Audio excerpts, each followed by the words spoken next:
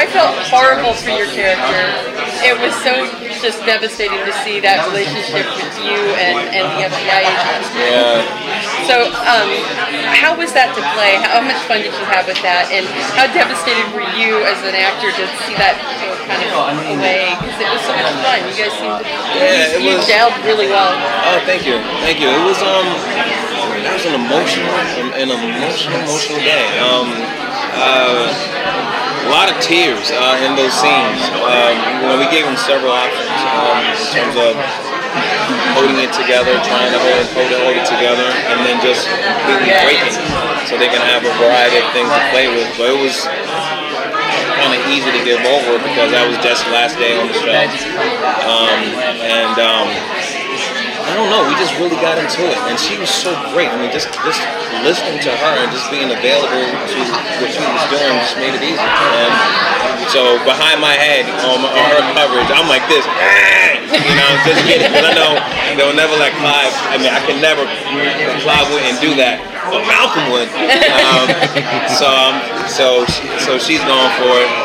And so it was an emotional day, and then Rose came, and Rose gave so many options in terms of revealing the truth, very, very emotional reaction, but then there's a reminder to her that you're on a brain, you're on a soldier brain, so the soldier wouldn't live Maine, but the soldier wouldn't. And just to see her kind of just take those notes and just do it in so many different ways, it was just an emotional day. It was fantastic. Thank you. To get into the mindset for this show, did you pull from any kind of inspirations? Like, did you sit down and watch all of Day of the Dead, or maybe you watched something, just like that? Like, what did you pull from?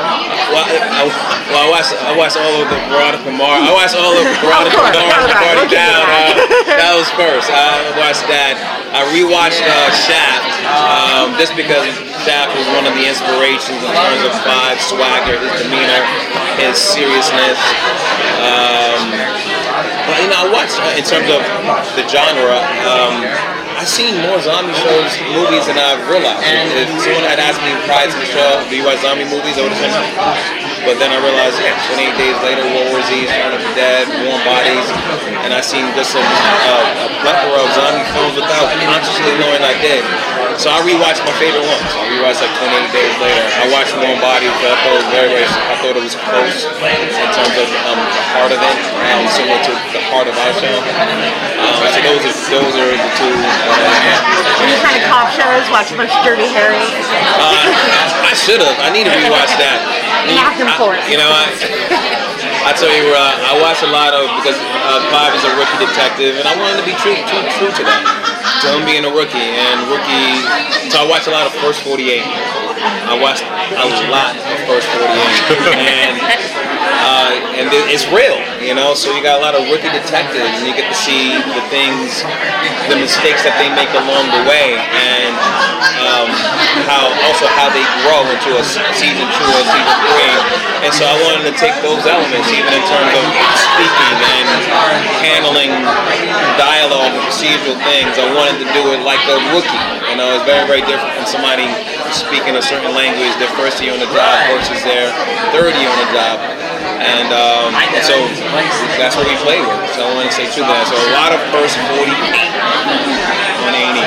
Clive was he's so straight-laced, so you would think that something like, her revelation she's a zombie would really throw you, but it seems like there have been seeds, like you've kind of suspected something's not quite right all along, like there have been mentions.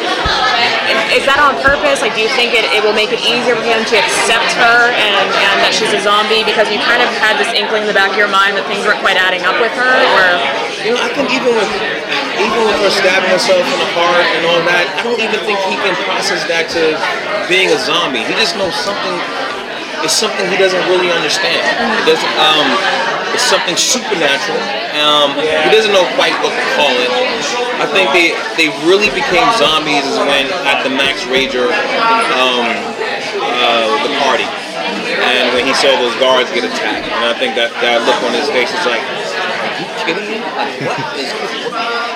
And so I think that's when it really, really hit him. I think it was just more of a shock, and him wanting to be understanding, but he also feeling like this is true. Something I just saw Liv stab herself in the heart. I can't explain that, but she did, and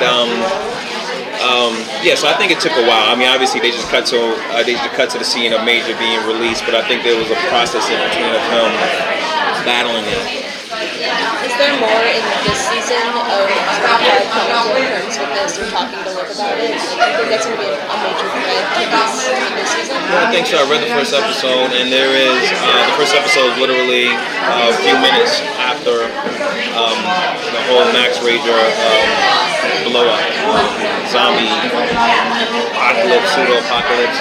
So it's him still trying to process exactly what happened and them dealing with it in an honest way.